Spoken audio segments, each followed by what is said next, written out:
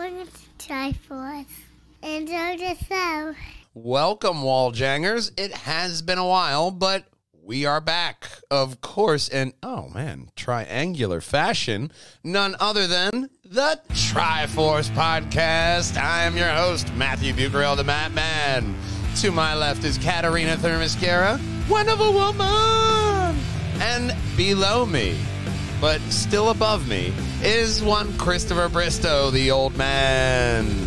As it should be. As always, all around us is omnipotent presence that is Stephen Bucarell, Big Brother. And, of course, we want you to hop over to facebook.com/TriforcePod to get all of our latest content. Hop on over to pjandewh.com to find all of our content, including lug nuts, as well as all of our goodies. And then, once more, we want you to hop on over to our Spotify. Just search PJANDWH, and that's where you, like Katarina, are going to help support the podcast. When she's not on, she is always listening. Yeah. So we start off this podcast the same damn way. Tonight, Marvel's director delay shuffle. The Doctor gets a regeneration date. Shuffle. Longest game in development, and so much more on the Triforce Podcast. But we're going to start on off with our first story, which is a linked kind of story. We start off on the DC side because DC is making an unprecedented new subscription tier that lets you read new comics only a month after release. So wait, you can't read it after that? Well, no, I mean, that's when they're available. You can only read it for a month, and that's it. Get it now! Sounds like a library card. I'm like, that plan sucks. No, it's DC Universe's Infinite Ultra. They're making you go plus Ultra. Essentially, what I read from this is, you're getting that ultimate tier to where if you're already a subscribed to the DC Infinite, if you upgrade, you actually get some bennies there. But the Ultra tier will be available at a discounted introductory price of $99 US for a year's subscription, which works out to be about like $8-9, right? And then until November 28th, the press release says. And then it won't be the discount rate after that, DC says. Like, you're going to pay after that. So get it now while it's hot. Starting in November, 5,000 graphic novels from DC's library will be made available on the app exclusively on the Ultra tier. And the subscribers who upgraded will also become eligible to receive a physical copy of an upcoming comic collection while supplies last.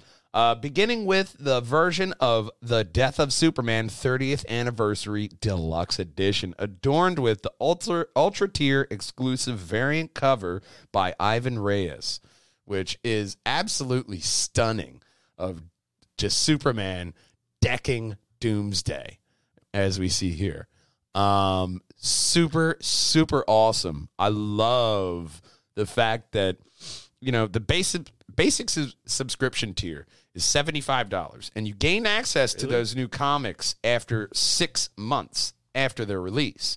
And they have plans to add titles for all ages graphic novel line, including books like Cami Garcia and Gabrielle Piccolo's YA Teen Titan series, and the Harvey Award-nominated Nubia Real One, and over 100 classic issues of Mad Magazine to all subscription tiers. So that's the first half of this story, because you have DC. Now I kind of feel like a month after release is really good if you are a comic fan, because if you want these new comic storylines, then like $8 a month, you save up $8 a month. Like, all right, now you have a year's worth of subscription. It's probably going to be like $15 a month once that special offer is done. And you get comics, brand new comics, a month after they're released and you're up to date, you also have access to all of those other comics. And then you have Marvel, not Marvel. And Wonderful their stuff. side. It's white. It's got these striations through it. Pick it up for your local kitchen. They have installers. They'll put it right on the counter. Countertops, floors, Just have a little bit more lemon. columns if you're Totally. Greek or Roman. But then you have Marvel and their side. And then you have Comixology. And I'm sure that all three comic platforms have some certain kind of delay to when you get access to those available, storylines. Even to where with Comixology, I'd imagine they're probably at like a 6-month window. Hey, Connor. I imagine that, with this on Marvel's side, it's like I think a 3-month gap between storyline and release to the Ultimate. So there's that gap there to where DC stepping it up with the 1-month release is a nice answer. But the other story we have on Marvel's side is Marvel's scrollable, phone-friendly comics. Their gamble is paying off because in Big Brother, go to the story we have for Marvel Comics, the second one, and then scroll down until you see the comic appear, and then pop that on the main viewer. To where in this story, it's Marvel Voices, and they have this, special series to where they'll take B-level heroes and characters and add them into their own series, like Nature Girl and Wolverine. You wouldn't think Nature Girl and Wolverine would actually make a good comic, but now you have this scrollable. Scroll down here you can kind of get a idea as to what they're doing here. And you can imagine looking at this on your phone. And this is a comic book. It's going panel by panel, but it's just a continuous scroll for the whole thing. There's no page breaks. There's, clear definition in the story and the characters. It's in your phone, kind of aspect ratio, but it seems like a logical progression for the phone generation of the guided view that Comixology has is really nice because it takes this, you go here, now your eye's supposed to go here, here, and here. This eliminates that guided view and just says, hey, dummy, scroll. That's what I really kind of like about this, to where now Marvel, we're going to leave that 3-month gap, but So this is man friendly. We're going to give you this special thing where if you are an unlimited subscriber, you like reading the comics on your phone, you're going to be enjoying separate storylines like Werewolf by Night that we're showing here. And what you're trying to do. It looks really good, And honestly, I'm really torn with these two stories just because of how good, I read that comic when I was looking up this story, and it grabs you all the way through. Like, I am really thinking about going Marvel and DC, but I might just get all of them. I don't know. I might just stick with Comixology because I'm cheap. What do you guys think?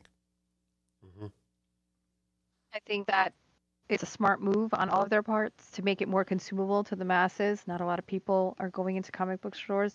You've seen a slump in sales for years in that respect. So whatever they can do to stay relevant and engage a new generation, I say go for it.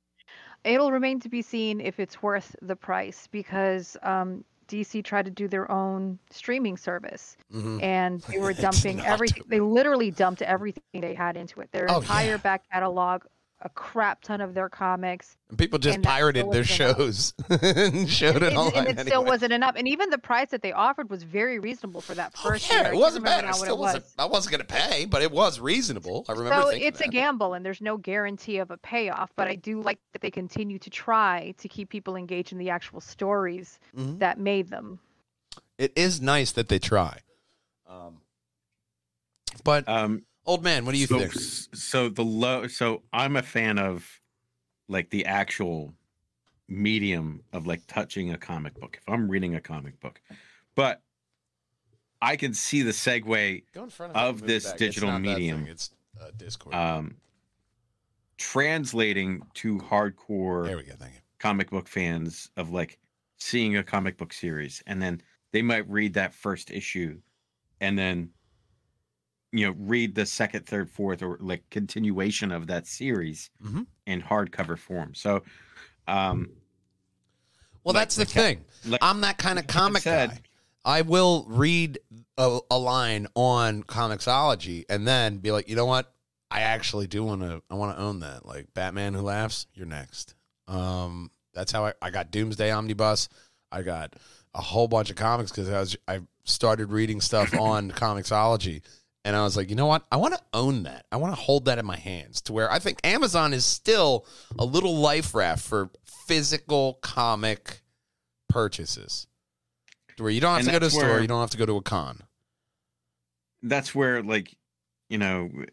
those old store like comic book shops, there's like 80s 90s centric comic book shops that you don't see that are dying off because of the most recent years.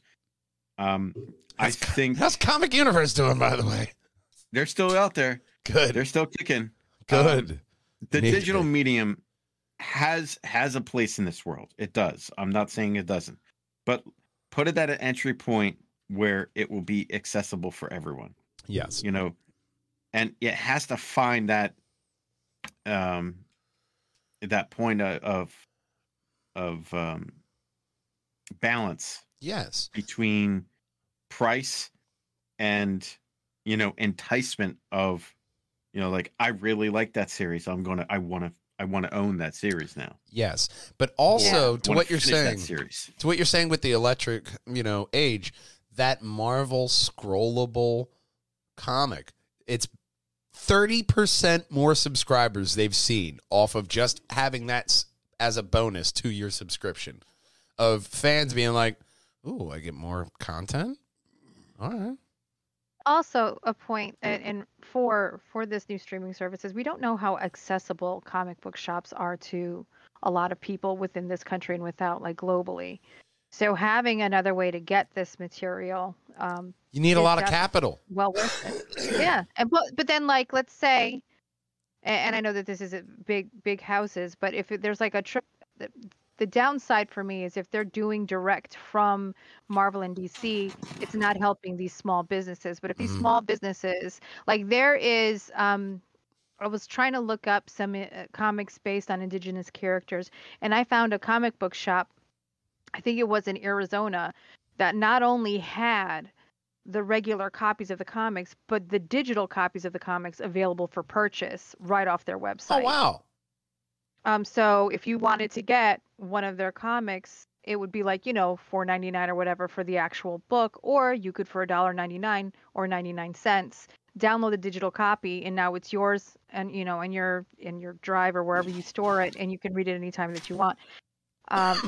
There needs to be a balance there, because I would hate to see the death of the comic book shop. Here's a little interesting wrench I want to put in. Trying to keep people engaged and reading them in the first place. Exactly, but I know I'm blowing Comixology because I'm a subscriber, but they also make it very, very obtainable to get those comics that are not DC and Marvel and Dark Horse. Here's the also benefit of having the digital form. You have, like, my favorite, one of my favorite other podcasts I listen to besides Rogan is Fat Man Beyond, and Mark Bernardin. He made an Eisner nominated, I don't know if he won or if it was even announced yet, but an Eisner nominated comic book for Adora in the Distance, and that is on Comixology.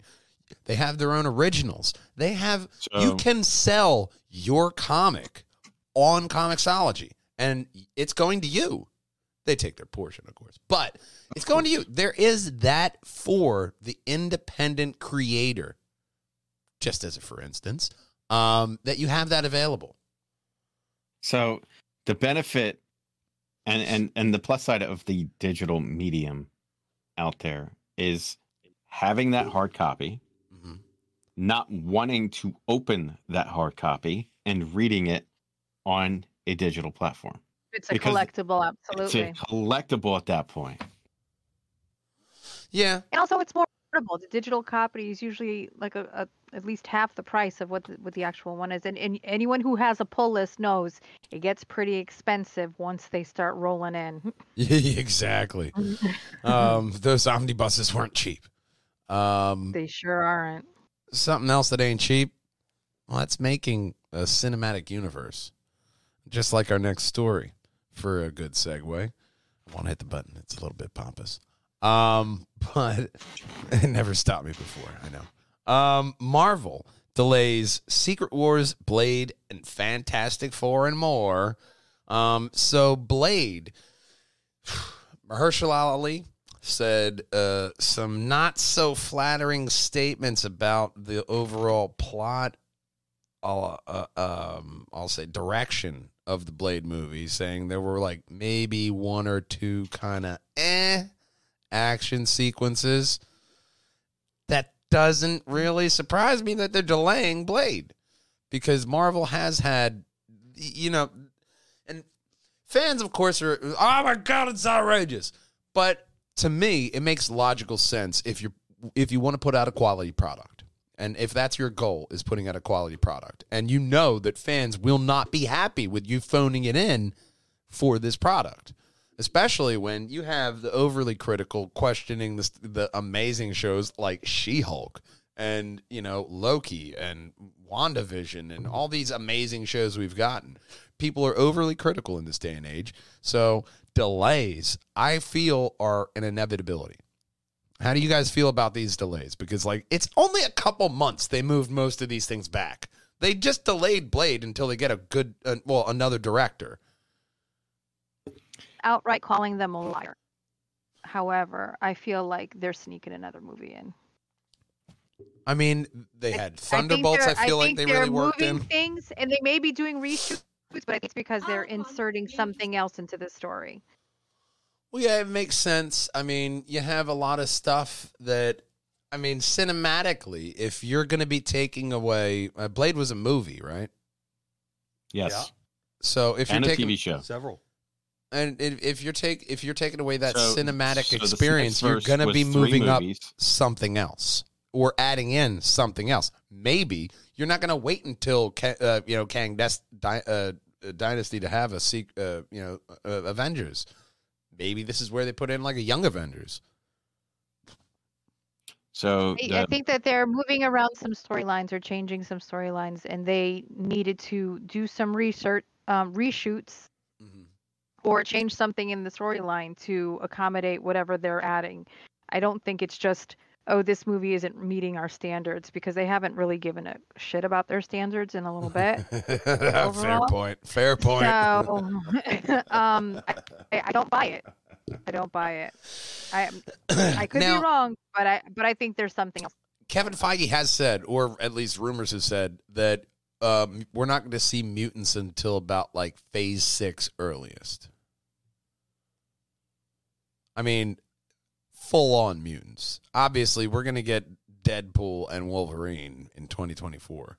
But honestly, we're also getting Namor. That's supposed to be. Oh, he is, and he is confirmed as the first mutant. To where I'm thinking they're just talking about the X-Men, but they call the movie The Mutants. So now it's just you can't use X-Men. No, they can't be called X-Men. How about you just make an X-Force movie? Call them X-Team. I don't know. Be creative. Come up with something better than X-Men, because that flowed. You're making a continuation of the show X-Men from 97. Oh, you could call it the DC Universe. Why can't we just call it X-Men? I think that one's taken. Even X-People. I would even accept the woke name of X-People over the mutants.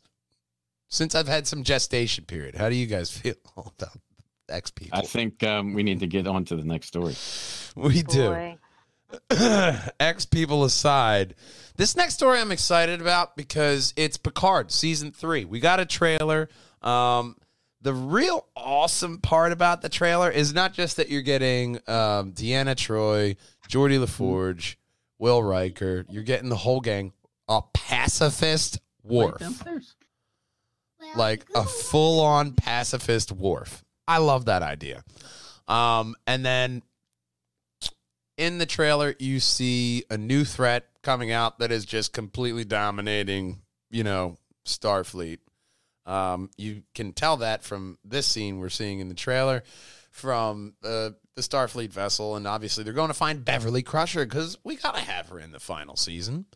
Absolutely. This is because obviously this is not going to turn into another into a spin-off show. That's not what they do. This time. It's not what they did since they started this streaming platform. No. Discovery, Strange New Worlds. I love you both. Listen, I'm not hating on it, so continue. But the part I love about this trailer is not only that you have this, like, I don't know if this woman is actually like something from the Next Generation, but we see Lore, we see Moriarty. That at the very end, like seeing Moriarty pop up, hello, old friend. That got my nerd boner so hard because Moriarty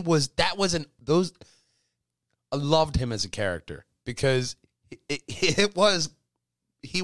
Picard was Sherlock to his actual holographic Moriarty, and I just loved Data. that.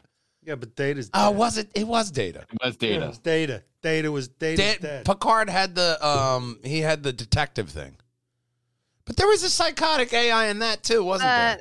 The noir. Yeah, the noir one. Okay. There was the person that stayed awake, and then Data did have Moriarty, but Data was the Sherlock Holmes one. yeah, and Data was fascinated with Sherlock Holmes. here's the thing: we just showed a portion of this trailer to where there were fireworks in space.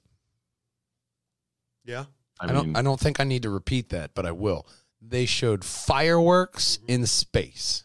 So Special let's proton clarify. plasma. Let's quantify this because the only place that we know of All that right. you can burn You're- fire is on Earth. Okay, That's and- in not true. space in the Star Trek and universe. for fire you need fuel, spark, and a very big thing that there's not a lot of in space: oxygen. They add that in the Just little because missile. there's not a lot of it doesn't mean that there isn't any of it. There you go. Quantify that. You're not going to get fireworks. I really don't think you're going to get fireworks. I'm calling Well, bullshit we on fireworks can't- in space. We They got don't the know if this technology. is actual space that we're looking at. We don't Or know it could be projections. Like, Why don't you just go jump? I'm hologram. saying it could be- I knew you were going to go holodeck with that. Hologram, I knew you were hologram, gonna I little was hologram. gonna say it's what makes the most sense. And one thing Star Trek that is it literally is a religion because the most logical people will just explain the dumbest thing away. Like, no. There was just obviously a logical explanation for this. It was just a digital gremlin in the hollow matrix that made that appear at that certain time, and then it just vanished. Oh, is that absolutely. all? It's absolutely. Well, doodle-doo. With ships as sophisticated as they are, and we've already seen the AI becoming sentient. Oh, no, she's It's being not hacked out by of the the realm robot of overlord. possibility that the ship itself, the sentient computer that's running the ship, to project something into space that looks like fireworks. Like it's not. That's not. I don't think that that's something that's beyond the realm of being programmable, or even being a simulation.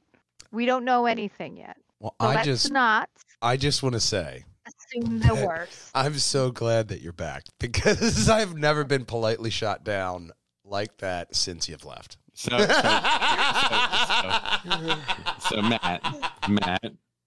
Matt. Finally, an adult in the room. We've been waiting for an adult. We love adults. Yeah.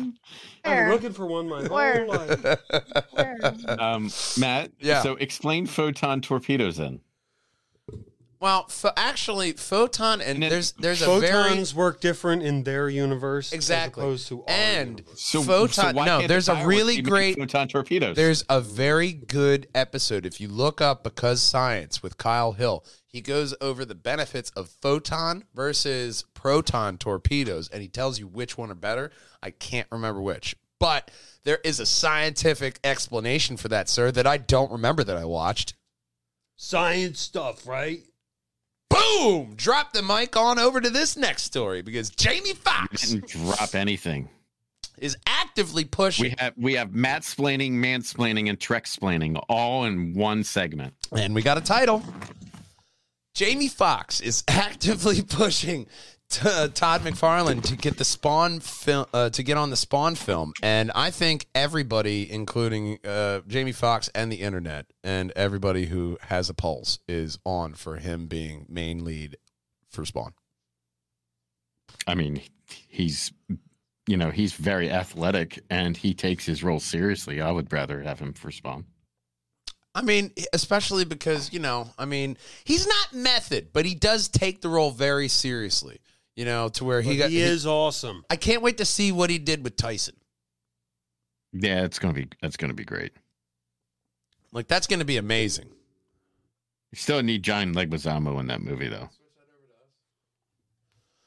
I mean, You don't want to look at Jamie Foxx? I'd rather the fans look at us than Jamie Foxx. He's way too beautiful. Fair enough. But here's the thing. I did not mind. And in fact, I will say, I liked the Spawn movie that we got. I thought it was good. Yeah, with Michael J. White, yeah, that was good. I thought Michael J. White, John Leguizamo, that was a solid movie, and it propelled the comic Spawn book movies to movie where we're at now. The Spawn animated series on HBO. That's on HBO Max, and I haven't gotten around to watching that, but that is on my list to go through. I'm actually rewatching Luke Cage. Keith David. Okay. Yeah. No, I have that on my list, and I have been meaning to get to that because Spawn, the animated series, I think I've watched a couple episodes of that in passing when I was back in the. It is one of the best storytellings in an animated show ever. Back when I had free HBO as a kid, I'll put that. But I'm overall excited for the Spawn movie. His parents paid for it. And Todd McFarlane to get this universe moving because I actually, through, once again, Comixology, I got the chance to read Spawn comics. And you've mentioned them enough. Let's. It's honestly, it's a really good comic line to read through because it's not like unlimited power. There's a limit to your life force. Like, it's a direct correlation in the beginning of the comics that sells that. He's more like E.T. phoning home, and he's like in that pod dying. Yeah, and there's a lot more sense of urgency with him and his whole storyline to where you're like, oh man, dude, that's rough, bro. Like, oh, here, man, I got a shoulder to cry on, and this guy's a rough and tough guy. Like, I got a shoulder, man. That's all I got. I don't know. You got a rough life. Thank God I'm not you. On that note. But maybe he can regenerate. I think that was a horrible segue. It was. Maybe he can regenerate on over to this next story because we have The Power of the Doctor coming October 23rd, man. They had a trailer here, which it's amazing. It is the last journey that Jodie Whittaker will be taking as the Doctor. There it is. And we see the Master as well as Unit with Kate, and there's 12 paintings gone missing. The Doctor is talking with the Master, and the Master's very confident that she's going to see the last of her days. Regeneration is over, Doctor. And we see Daleks, we see Cybermen.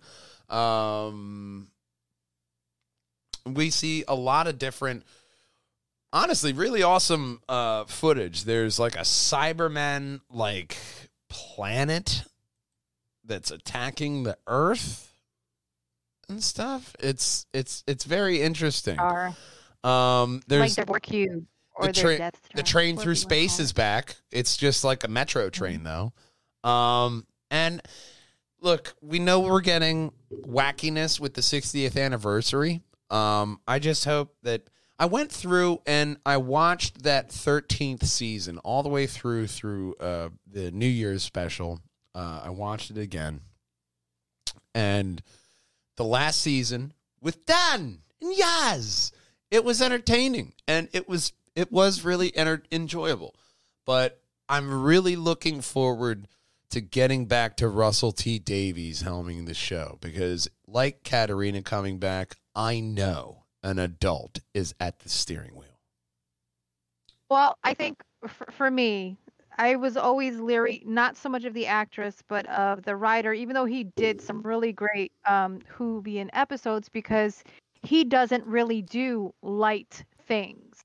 And when you have He someone was writing a cop murder show. right, That's what he came from, the is Doctor Who. heartbreaking. Like, ugh. And Who's you force not a them cop. into these situations where you're not supposed to have that much gravity and everything. It was uneven. It was like he was trying. It was like somebody saying too many dad jokes and none of them are landing because he's not a jokey person. I think Stephen But of Moffat course- actually got it right more than Chibnall did. Now, granted, he had a lot more time to work out his idea, but Moffat was a fan who knew how to write the show But he for also the fans. was someone that already knew what kind of doctor he wanted and then cast accordingly. That they Mhm. had already been thinking about I making. mean, Smith and oh Capaldi gosh. were great picks. They were, but they already wanted him before they had even started. They were offered those roles, you know. Mhm. And then with her, it was like they knew they wanted to go in a different direction. They knew they wanted to try to cast a female doctor. So he knew she's an astounding actress because she is. And he was like, cool. But he had no idea who the doctor was going to be. Mm. And had they taken that time to decide who they want this doctor to be and how they want these episodes to go, we wouldn't have gotten these episodes that were like up and down, up and down. None of the episodes were super terrible, but there was no continuity between one to the other where there was a consistent doctor. Flux was almost the like she only was trying thing. on a different hat every episode. Yeah, Flux was the only there one were that some- had consistency, and that's because they're like, Right? hey, we're doing consistency now. And then you're like, well, it's too late. And it was the best of the Chibnall seasons. For her, and I hate that for him. But I think it's just that they did not know what they wanted what they were trying to do when they first started, and it showed.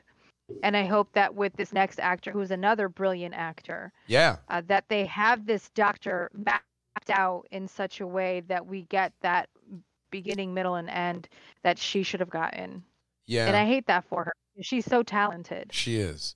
And She is really brought talented. something as the doctor. She really did bring something unique to the doctor that I absolutely adored. I just wish the writing kept up with her. I loved her as the doctor. I mean, that's a doctor that if you give me Big Finish audiobooks, I'll buy those because I want Oh, more. yeah, absolutely. Her I voice want alone. more. I want Or more her depth. books alone. I want more depth to her story. I mean, you know, there's just so much because she has that deflection of companions that Yeah. you got with David Tennant. There are things that he did pull right in there. It's just like a 12-year-old made a collage. This is about my love for you. And that's about all you got. And you're like, wow. It's like I don't know if you've seen the video of the little kid where he's trying to talk about his dream. Have you ever had a dream where you like think about, and then he's like, and you're like, I'm Can going to we- look it up after this can show. we get somewhere? And you know, at some point you lose patience and you're not even interested in the story anymore. And it sucks for her and it sucks for him because both are talented in their own way. Yeah. They just didn't get a chance to really showcase that in Doctor Who. So I'm excited for the direction that it's going in. I'm sad to see her go, but I am looking forward because they seem to knock it out of the park with their big finishes. I hope they give her one that does her justice, but it is bittersweet. It's been bittersweet her entire run for me. Yeah, and I mean that's the problem is that it has been bittersweet, and I mean I'm excited to see Power of the Doctor, but I'm even more excited for the 60th anniversary because I know David Tennant and Catherine Tate are going to be in it, and we're going to get some amazing stuff, and we're having our new Doctor. I'm imagining this regeneration is going to leave us off with a really awesome cliffhanger that we're going to be like, let's go, bud. I'm so excited but terrified to see what happens between the Doctor and Donna because they had established that if she remembers anything, then she will deteriorate and die quickly. Like her brain just can't handle everything that has happened to her. That's And how she literally goes shut out like down. a hero. She's had a life. But gonna I'm go out like a also G. so She's excited had to a see them life, together and it's that again. one moment when she can say, "No, doctor, push him in. I'm saving you," and she like, Yeah. bop. You know, I could see so many different I'll start potentials. crying right now. God damn it! On to the next story. Exactly, because I could see potential in this next story because Super Mario does not have that classic accent because we have a trailer for Super Mario Brothers movie. It's not going that Sonic route. It's going animated. They're calling it that live action, but it's, it's a Pixar movie essentially. And you see Bowser approaching the Penguin Kingdom. And the part that I really love about this trailer is how it's so serious. Bowser's setting up shop like, let's go. You're succeeding. And he is driving an active volcano through the air. So I am negative 100 interested in this movie. It's not dangerous, is it? I mean, it's probably fine. He got it OSHA regulated. Probably, yeah. It's, been approved by the EPA. The thing I like is they're so set up in this scene, and the Penguin King's ready to let them all go, and he's like, yes, and they all pick up snow and they're throwing it at the Koopas and Bowser, and they're just like, and this is a fraction of my power, and then he just lets rip some awful heartburn and destroys their kingdom. But ultimately, he gets the star. He gets the star, and then we end up seeing Mario. It's not a bad look to Mario. It's not like that original Sonic trailer to where it was like, oh, bad touch. Mario looks fine enough. Ironically, and Kat, I'm sure you'll at least find this funny, but the internet had a problem with Mario. And it is the stupidest problem I think I've ever heard of because he didn't have a big enough butt. What? Mario's butt was not impressive. He did not have a big enough butt. First of all, I have heard this same complaint being said about Gal Gadot's Wonder Woman, about Brie Larson's Captain Marvel. Y'all are obsessed with butts. Get over yourself. It's a fictional butt. I mentioned Captain Marvel once, and I had no problem with Wonder Woman's butt. I thought it was an amazing butt. It was covered by a skirt. You couldn't see it. But no, I mean, come on, man. Get over his ass. Seriously. Get over Get over his ass. He's nothing, man. It's fine. Get over it. Just get over it. He's Luigi, not into you can't anyway, fuck him guys. up. He's not into you. Megastar. Megastar. Every just time- to be clear. Every time he Boy's a talks, I think they're megastar. playing an You heard it audio, here. and then he just appears. the I was like, oh, that's him for real. The constantly yeah, I know, right? I haven't hit any of his buttons besides that. That was a good There we go. That's it. Like every time I hear his little voice, I'm like, oh, they're playing his audio. No, he's right there. I mean, All right. What do you want? Mr. Blue Sky. You want to play Mr. Blue Sky? Yeah. Then ask Google to play Mr. Blue Sky. Well, I'm that is such a it's such a I don't know 21st what the century is. You can play parenting Guardians of answer. the Galaxy 2 on Okay. Disney Plus. There You know go. what I mean? That's such a Listen, 21st You century can't tell parenting me answer. that if this technology wasn't available to our parents, Oh that yeah. they would have been go ask Siri yourself, like for sure. Oh yeah. Oh yeah. What's this? I don't know. Ask Siri. But I'm from the outside generation. Just go outside. I am All right, you're gone. not at all interested in this. So, what'd you film. do today, kid? I don't know. I didn't look after you all day. You know what? I told I this don't to care what they do. It's not going to be as iconic as, Bob Hoskins and Yeah. John Leguizamo. it was such a And crappy I movie. forget King but- Koopa's name. It was so bad. It's good, and you can't No, top that guy's soundtrack. name is escaping me, but he was in Walk so the many things. Dinosaur. I'm playing Come on, Mr. man. Blue Sky. What was that name? What was the name of that actor, old man? He played King Koopa. He's been, Hopper. Yeah. yes. Dennis Hopper, yeah. So good. There's a bomb on a bus.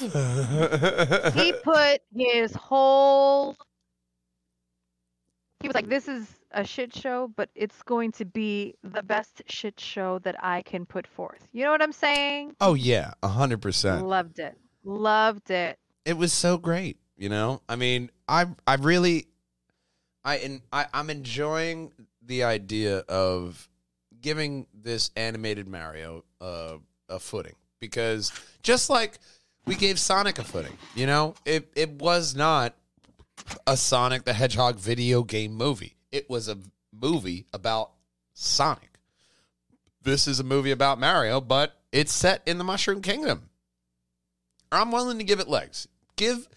You could make Princess Peach sound like Queen Latifah. I don't care. I buy that. Exactly. I'll I probably buy that. go to see it faster if you had Queen Latifah as Princess Peach. You know, in my head, it's Carol Kane. Okay. All right, has been Every decided. time you say Queen Latifah, I'm just picturing like the song of Living Single in my head. And I'm In the 90s imagining. kind of world. You know what I'm imagining? What? An A+ idea, big brother.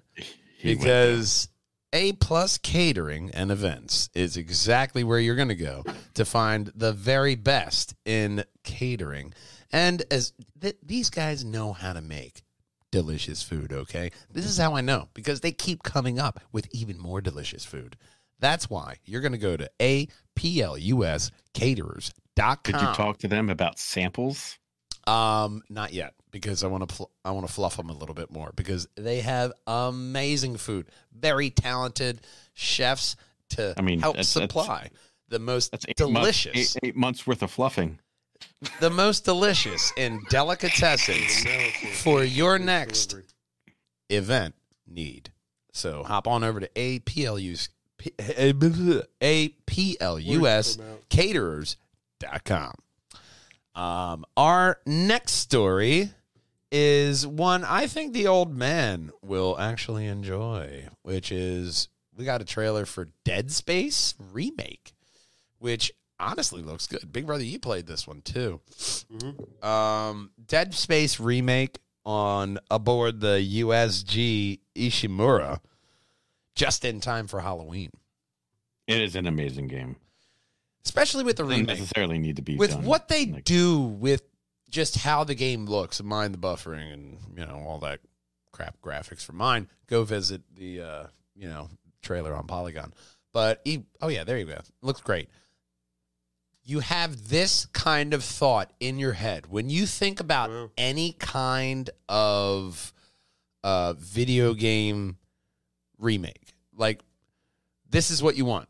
Now, also, this is what you're remembering. Not the buffering. But this is what you're remembering when you're like, oh, man, I used to play that game, and it was so awesome. And Lots of buffering. like that's what you're remembering is this kind of remake in your imagination, because when you go back to play that game, you're like, oh, these graphics are terrible. Actually, the graphics are still not. They still hold up. They still hold up, They still hold up. but they're just remaking it anyway. Like, we're gonna do it better. I'm all for that. Just like, give me any of the PlayStation 4 classic, titles in a remake status right now for the new console. Okay. Get those graphics polished up with the new engines. Dead Space was 360 PS3 era. But for the Those still to retroactively look at are not as bad as like going back to N64 and Dreamcast, right, so like or original PlayStation. The games, so for the 360 version of Dead Space, it got the Xbox One X enhanced treatment. So it got the AI upscaling on it. So if you have it in your library for backwards compatibility, it is it takes care of a lot of the rendering and FPS issues that it had. originally. So the trailer came for just in time for Halloween. The game remake is actually going to be released January 27th of 2023 for PlayStation 5, Windows, PC, and Xbox Series X. But I want them to keep going, do different games like this. Like, honestly, I know we're getting the KOTOR, but give me a remake of Force Unleashed with graphic engines now. I want physics engines now. Because that game really inspired the physics engines that we have now. At that time was great.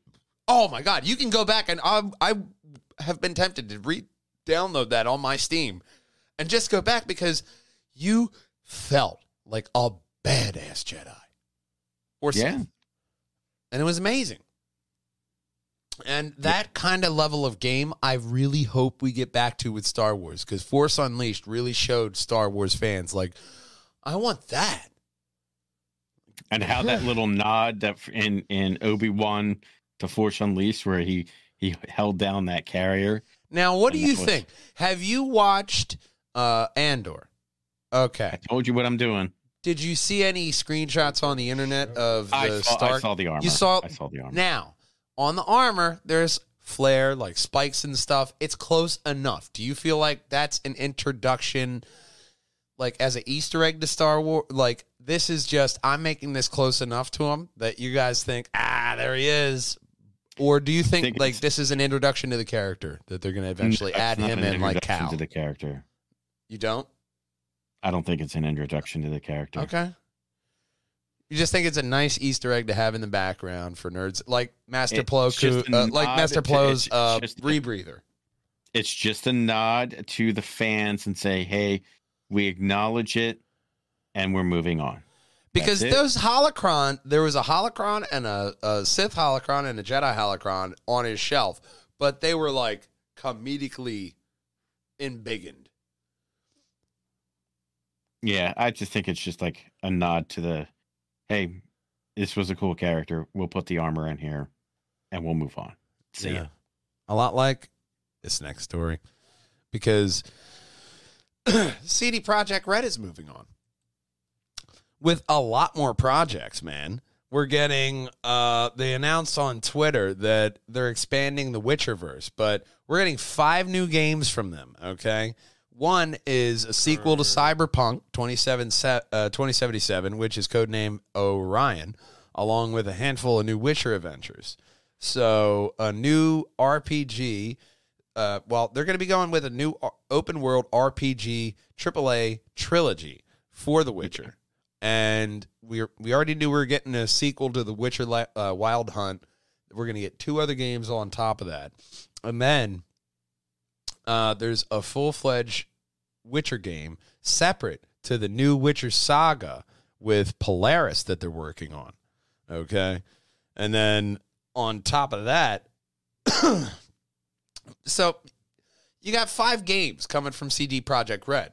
You got, and the thing that helped CD Projekt Red was the actual Netflix show, because it brought that anime was amazing. So many people to buy the game, to influx money into CD Projekt Red to get these games funded and the DLCs created, and to get other projects across the finish line. It was a much needed infusion that to get this franchise moving. I haven't seen the show. I've seen like little screenshots and it's amazing. That whole show is so good, especially if you're an anime fan and you've been sleeping on it. You need to watch it because it's so good. Pop it on your phone with some earbuds in and you'll enjoy it, because that show really made me, like, as I'm finishing that season, I was like, almost like, no, I'm not going to download it again. I don't have time. I got shit to edit. No, don't download it. I really wanted to play that game. So, and avoid all adult responsibilities. Okay. And that's why you take a day off. It was really, really good. So I highly recommend, if you have not checked out that Witcher anime, or the Witcher anime movie and the Cyberpunk anime, I mean, they're really donking it, Netflix, with their game properties. And all their game property stuff is really with good the Witcher story-wise. series and the Cyberpunk series. Yeah. It really assisted, and it's a good symbiotic relationship that they have, because now that they know that the IPs that CD Projekt Red creates can translate into some level of forum on Netflix. Exactly. I mean, and that's really why we're getting Super Mario and we're getting all these, because Netflix proved if you let them create what the fans want, you will make money. They will watch it, and they will rewatch it. So, not to backtrack, but like the Mario thing, a lot of voice actors really said that it should have been Charles Mignette. I the agree. Original voice actor. Which, to me, it's not the Ahsoka argument, though, I feel. Like, to me, there can only be one true voice of Mario, unless you're going live action. It's not Batman, though. You know what I mean? When you're looking at the Mario voice actor, it's a me. You have that is as much Mario's character as Sonic's, whole face and quills are to his, and his love for chili dogs. That motherfucker better eat a goddamn chili dog in the next movie. But with Mario, flat ass and all, I'll accept him. It should have been the original voice actor, because there's no reason why. We had Bo-Katan. We got Bo-Katan on our platform for animated to live action. I don't feel that there's a reason we can't, this live action movie, we couldn't have gotten him in there. If he has a pulse, send him a check. By the way, Jack Black as Bowser's great. That's a great cast. Amazing. I love that casting for Jack Black. 100%. So, back to CD Projekt Red. Yes. Good infusion of money due to Netflix's assistance with The Witcher and Cyberpunk. So, more power to them. I hope I get to see some of their other IPs that translate over into a different forum. Well, I think also in a other article, I think I've read that they're also working on no. They also announced a brand new IP from CD Projekt Red, Handar, which is apparently in the earliest stages of production. So not only are they expanding their current content, they're also doing what a lot of Ubisoft companies do, is they just put out the same content and regurgitate the same idea with different sprinkles, Ubisoft, and they don't come out with anything new. They, at CD Projekt Red, however flawed that game was, and it was terrible, it was garbage. I mean, if you wanted to look up the definition of dumpster fire releases, CD Projekt Red is right underneath Anthem. With what version? Like any Cyberpunk? Yeah, like Anthem and Cyberpunk. If you were to do a versus, which one is worse? I'm saying Anthem was up there over Well, I don't know. Cyberpunk was horrible. Cyberpunk was a limitation of hardware, not necessarily the game story. Was great. So No Man's Sky. No Man's Sky was just the idea. Poor idea. It came to fruition. So when the company came back and redid it, and they actually committed to it and just didn't dump it like BioWare did with Anthem, which was more EA's decision than anything else. Fair enough. Oh, and then EA screwed the pooch with Anthem anyway, because they also released Apex Legends, which was a free game, which botched the release of Anthem. If they just waited a month.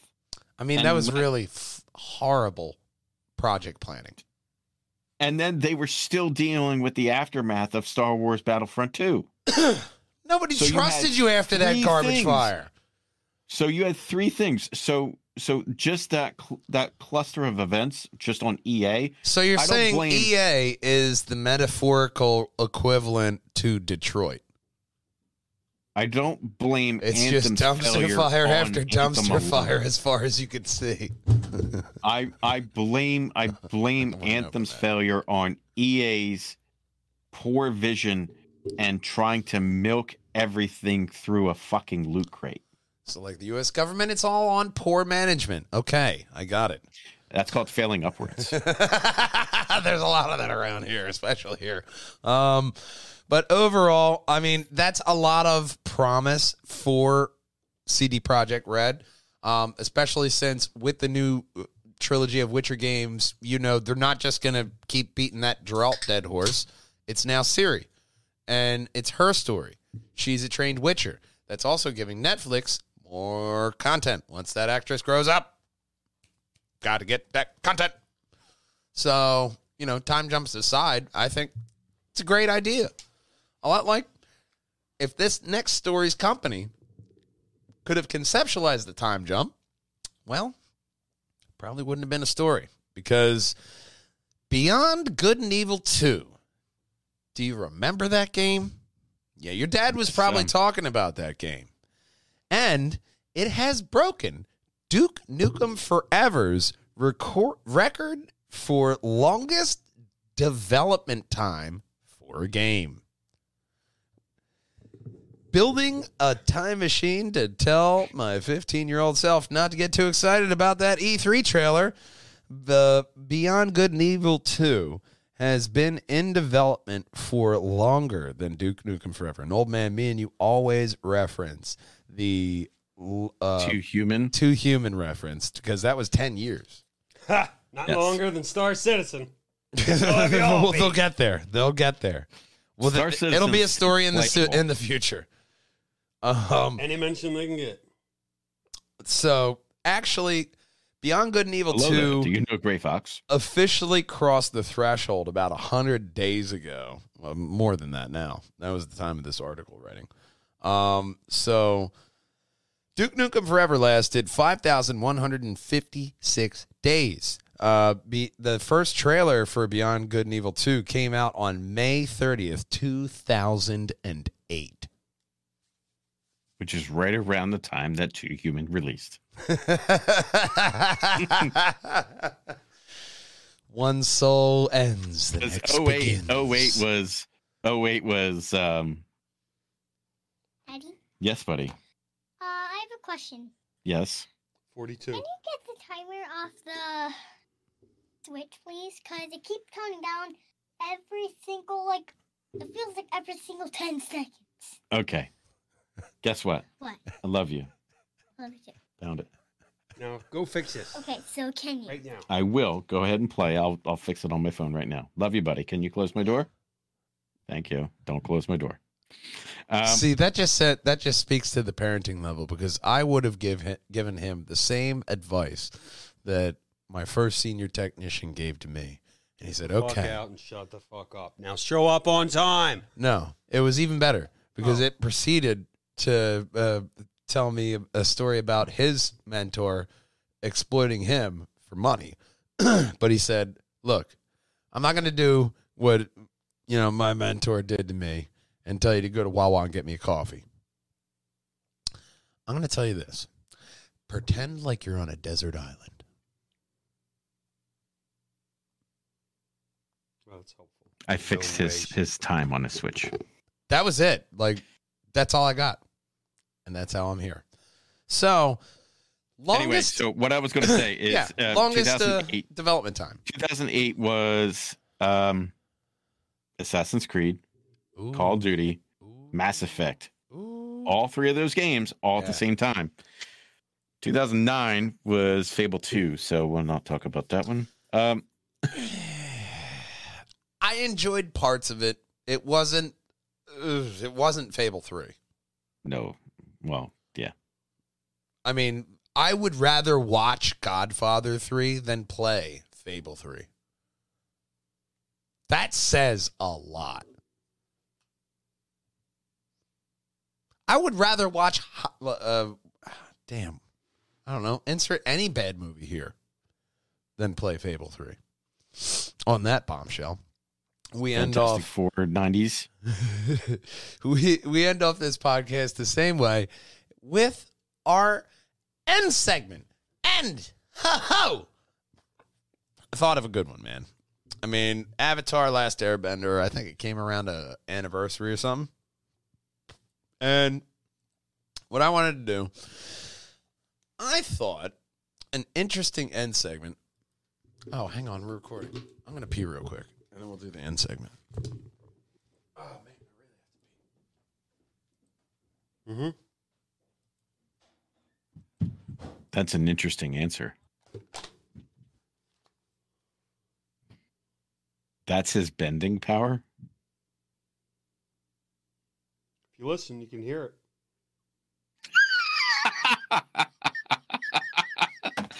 Cat, I'm just watching your face.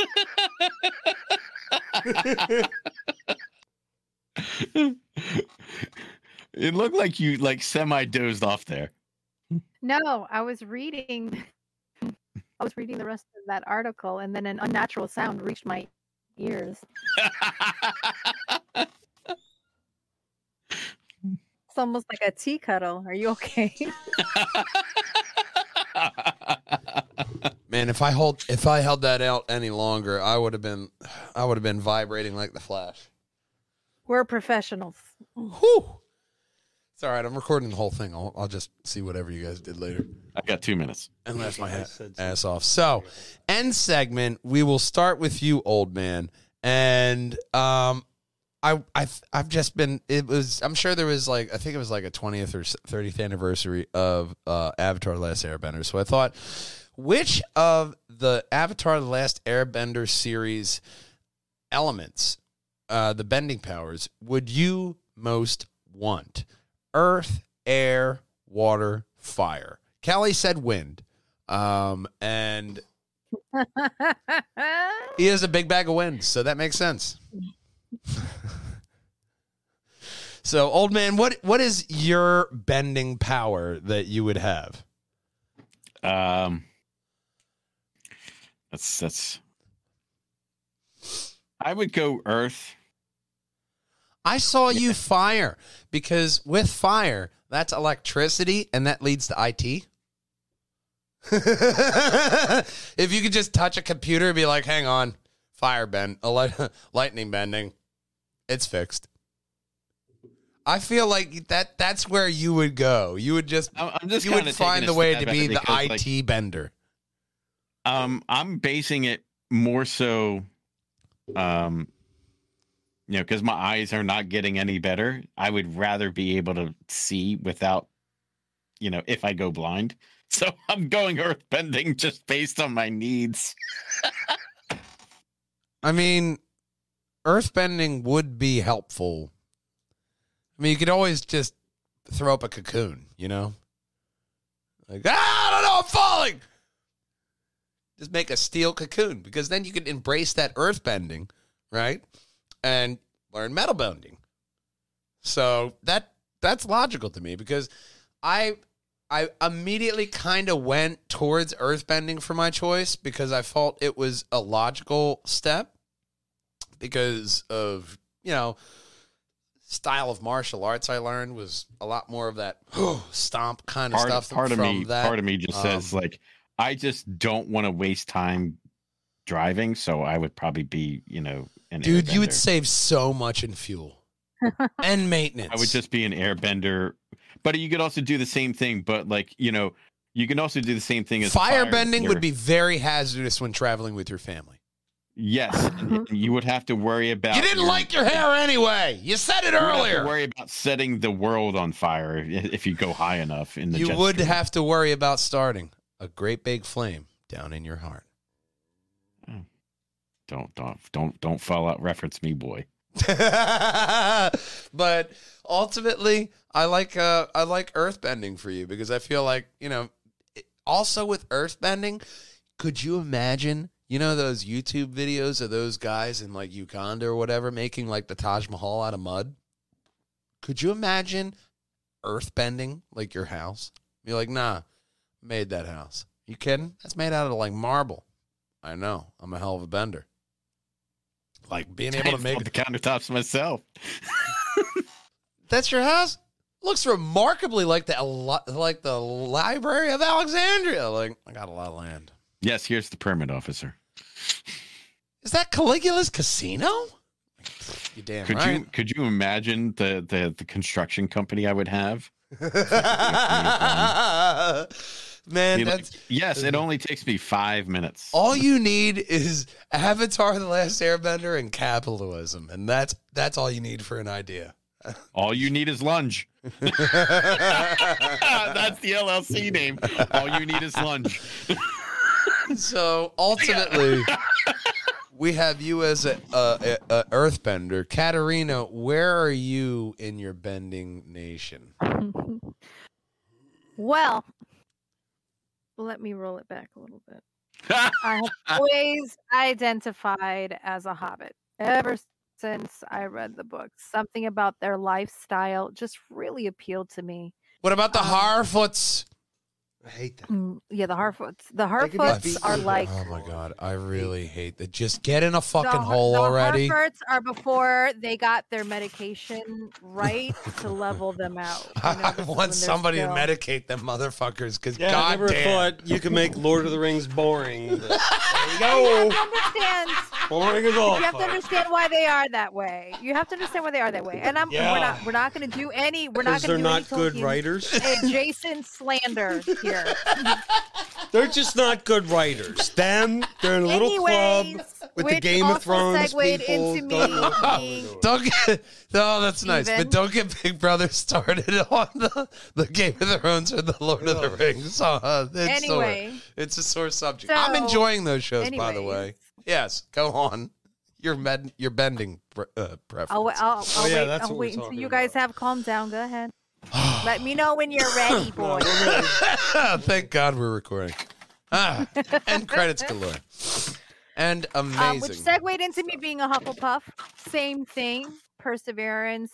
Common sense. Just kind of finding that balance between yin and yang, kind of a gray Jedi kind of thing. And that, of course, led me to earthbending. You can do lava bending, metal bending, sand bending. They were taught by the badger moles, and the badger's the emblem for Hufflepuff. I mean, it all ties in so beautifully. And to earthbend, you need to have the most control over yourself. You can't be too emotional in either direction, and you have to wait for the right moment to present itself, and then you have to strike decisively. And Toph, her character just was like this perfect embodiment of, she was sassy, she took no shit, she did not allow the fact that she was blind hinder her in any way. But when she founded a police force and discovered metal bending, she was the strongest one when it came time to fighting, because she was 100% secure in herself, in her abilities, and in what she had to do. There was no hesitation there, and that always appealed to me. Of all the characters, she was the most grounded. I see what you did there. No, I really like that. But that is why I also chose earthbending. I like a bit more detail than Chris put into it. We ended up at the same place, just the same. I mean, ultimately, I'm kind of stuck between earthbending and firebending, and the reason being, stuck in a rock and a hard place. I see what you did there. Puns galore, but I got a button for that. Where is it? So, well, not to mention, I think Earth is really the only element that, no matter where you are, you can call on it. Yeah. But I was always stuck between fire and earthbending, and it's almost down to my turn 2, which is a horrible representation. Well, you can't really see it. No, we can't see it. But it's and blurry. It's a tiger and a bull, and that's almost the same kind of representation. Yeah, but earthbending, you can actually just tunnel through the earth to travel. So if you really wanted to. But you could even compress things to.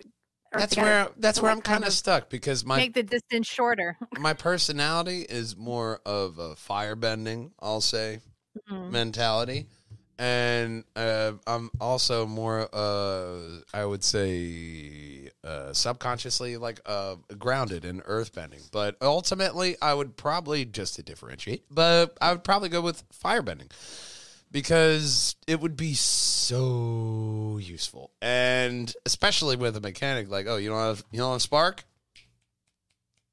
Boom, buddy, you're going right down the street to the other dealer. But no, I mean, just now I've blown out your catalytic converter. I've blown up your engine.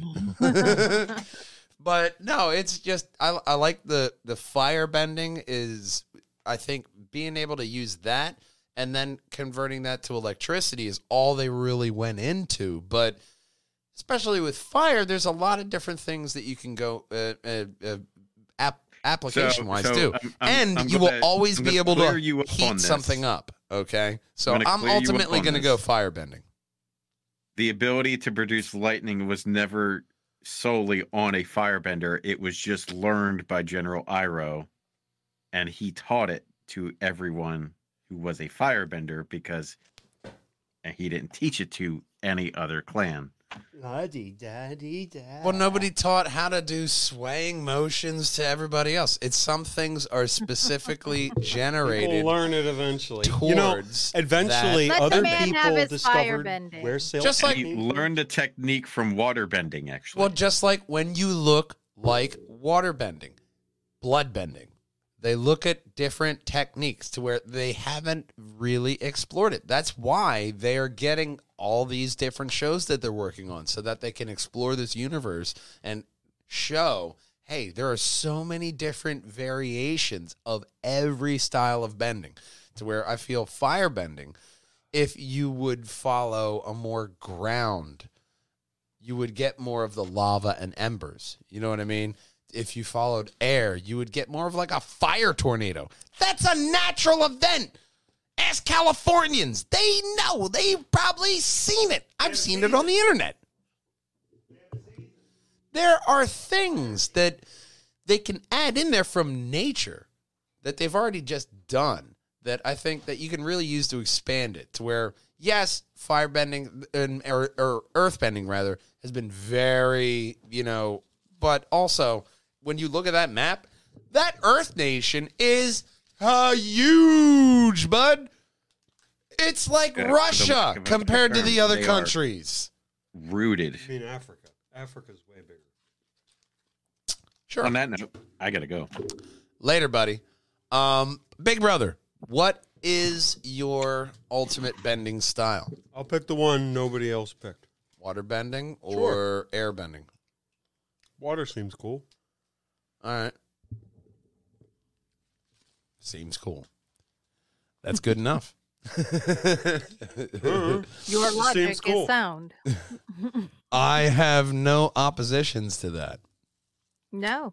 But ultimately, air, earth, fire, and water make a great band in a different order. But we end off this podcast the same way with the thank yous. I want to thank you out to Mary Duncan, Sharon Kane, Reginald Francis, and Linda Ayla, as well as Mark Gervais, Moisel Robinson, Matthew Kennedy, and Frank Percy, as well as you, Loyal Walljangard, for tuning in and checking out the podcast. We want you to tune in to Lugnuts every time they go live record over on Facebook.com/Lugnuts Podcast.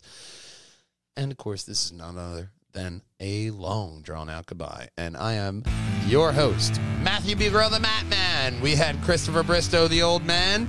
We have right to my left, Katerina Thermoscara, wonderful woman, as well as our omnipotent presence that is Stephen Bugro, big brother. Our mascot, Hero Time, laying around here somewhere. That's a half-ass ARF. And until next time, we love you. We miss you. We want to see you then. Game on, Walljangers. Bye-bye. Oh, no, we got to end it. Shutting it off. That was awesome. I mean, we could start off with the stuff we have in the live folder. Right. And what I did, old man, once you get back video wise, what I did is I have two screens that are active. One is for the stories, which was just up, and then another is for the chat we have. So that way Big Brother can flash between the story we're talking about and us as we talk. So that's my kind of go around. So that way it still kind of resembles the same kind of show. We'll start off the end credits with Wakanda Forever trailer, man. Marvel finally released that beautiful bean footage. And it starts off very much, holding Black Panther's helmet, so it's not going to go well, at least for him. Showing off some very Mayan Aztec-looking writing, and then Namor, so we know what we're doing, because who we're talking about, because there's blue people. And they're really setting up the Atlantis Wakanda battle that is building here. Even a little bit of glimpse of what looks like Atlantis, as well as Namor going to his throne in the sea. Already looking different from Aquaman. But I'm excited because we see he has wings. He looks very comic accurate. And apparently, from what the cast is saying, they're saying there's still a surprise behind the Black Panther that we're getting in this movie.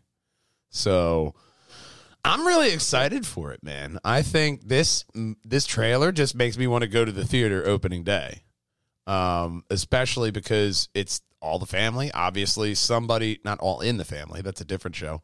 But November 11th. Moving on up. And here, there's a lot of stuff that we see in this trailer that it's so Wakanda, and that's so Wakanda.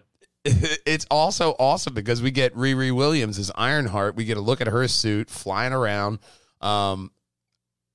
It just looks like they are infusing the comics the right way.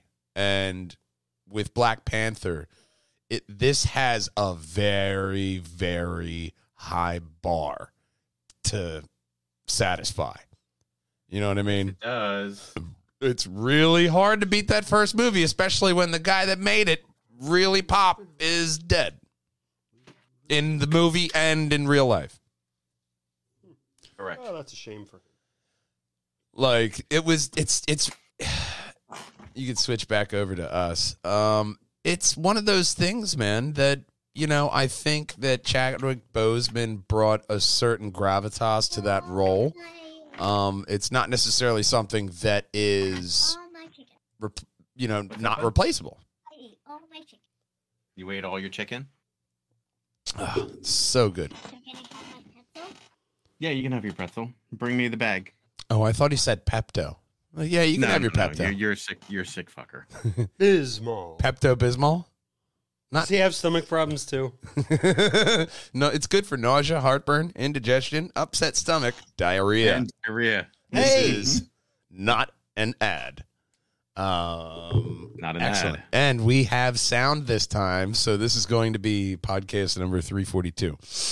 Talking about our next story in the end credits. So essentially, Hugh Jackman is back as Wolverine in Deadpool 3 with Ryan Reynolds coming 2024. Now pushed back, as we found out in the podcast in November of 2024. Even still, Wolverine and Deadpool. How are you feeling about this? Oh, I'm loving that.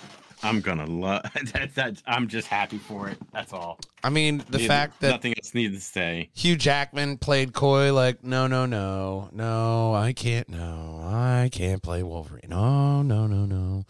And then he just comes out. Let's give him the benefit of the doubt. Maybe management was shit. Now management's better. And then he comes out like, oh, you're doing that? All right. Yeah, man. Makes sense. Let's do this.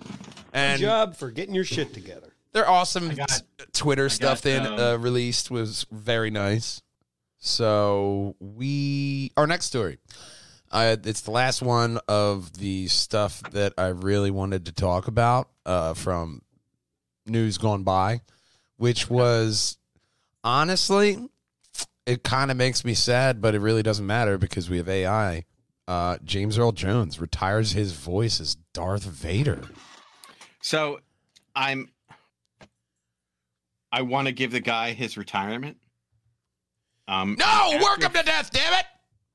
So after finding out that 90% of Obi-Wan was done with AI for Vader's voice. Wow. That's great.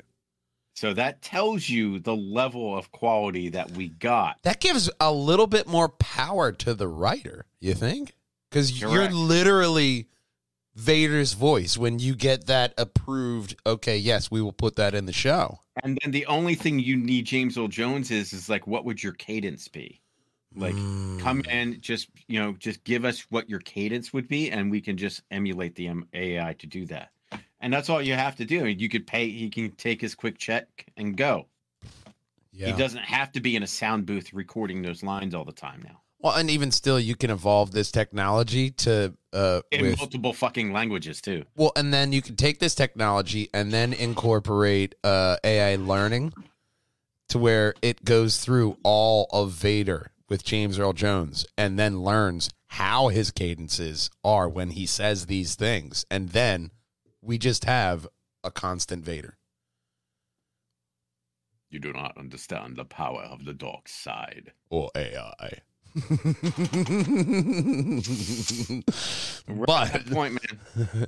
we are at that point. For them to hit that subscribe button right there, right above my head, is going to be the very best purge hangers and wall hangers video for you. And of course, right above covering old man's head is every single Triforce podcast in a playlist. And of course, our podcast does not end until we hear our main man Connor say, Bye. bye-bye. Bye.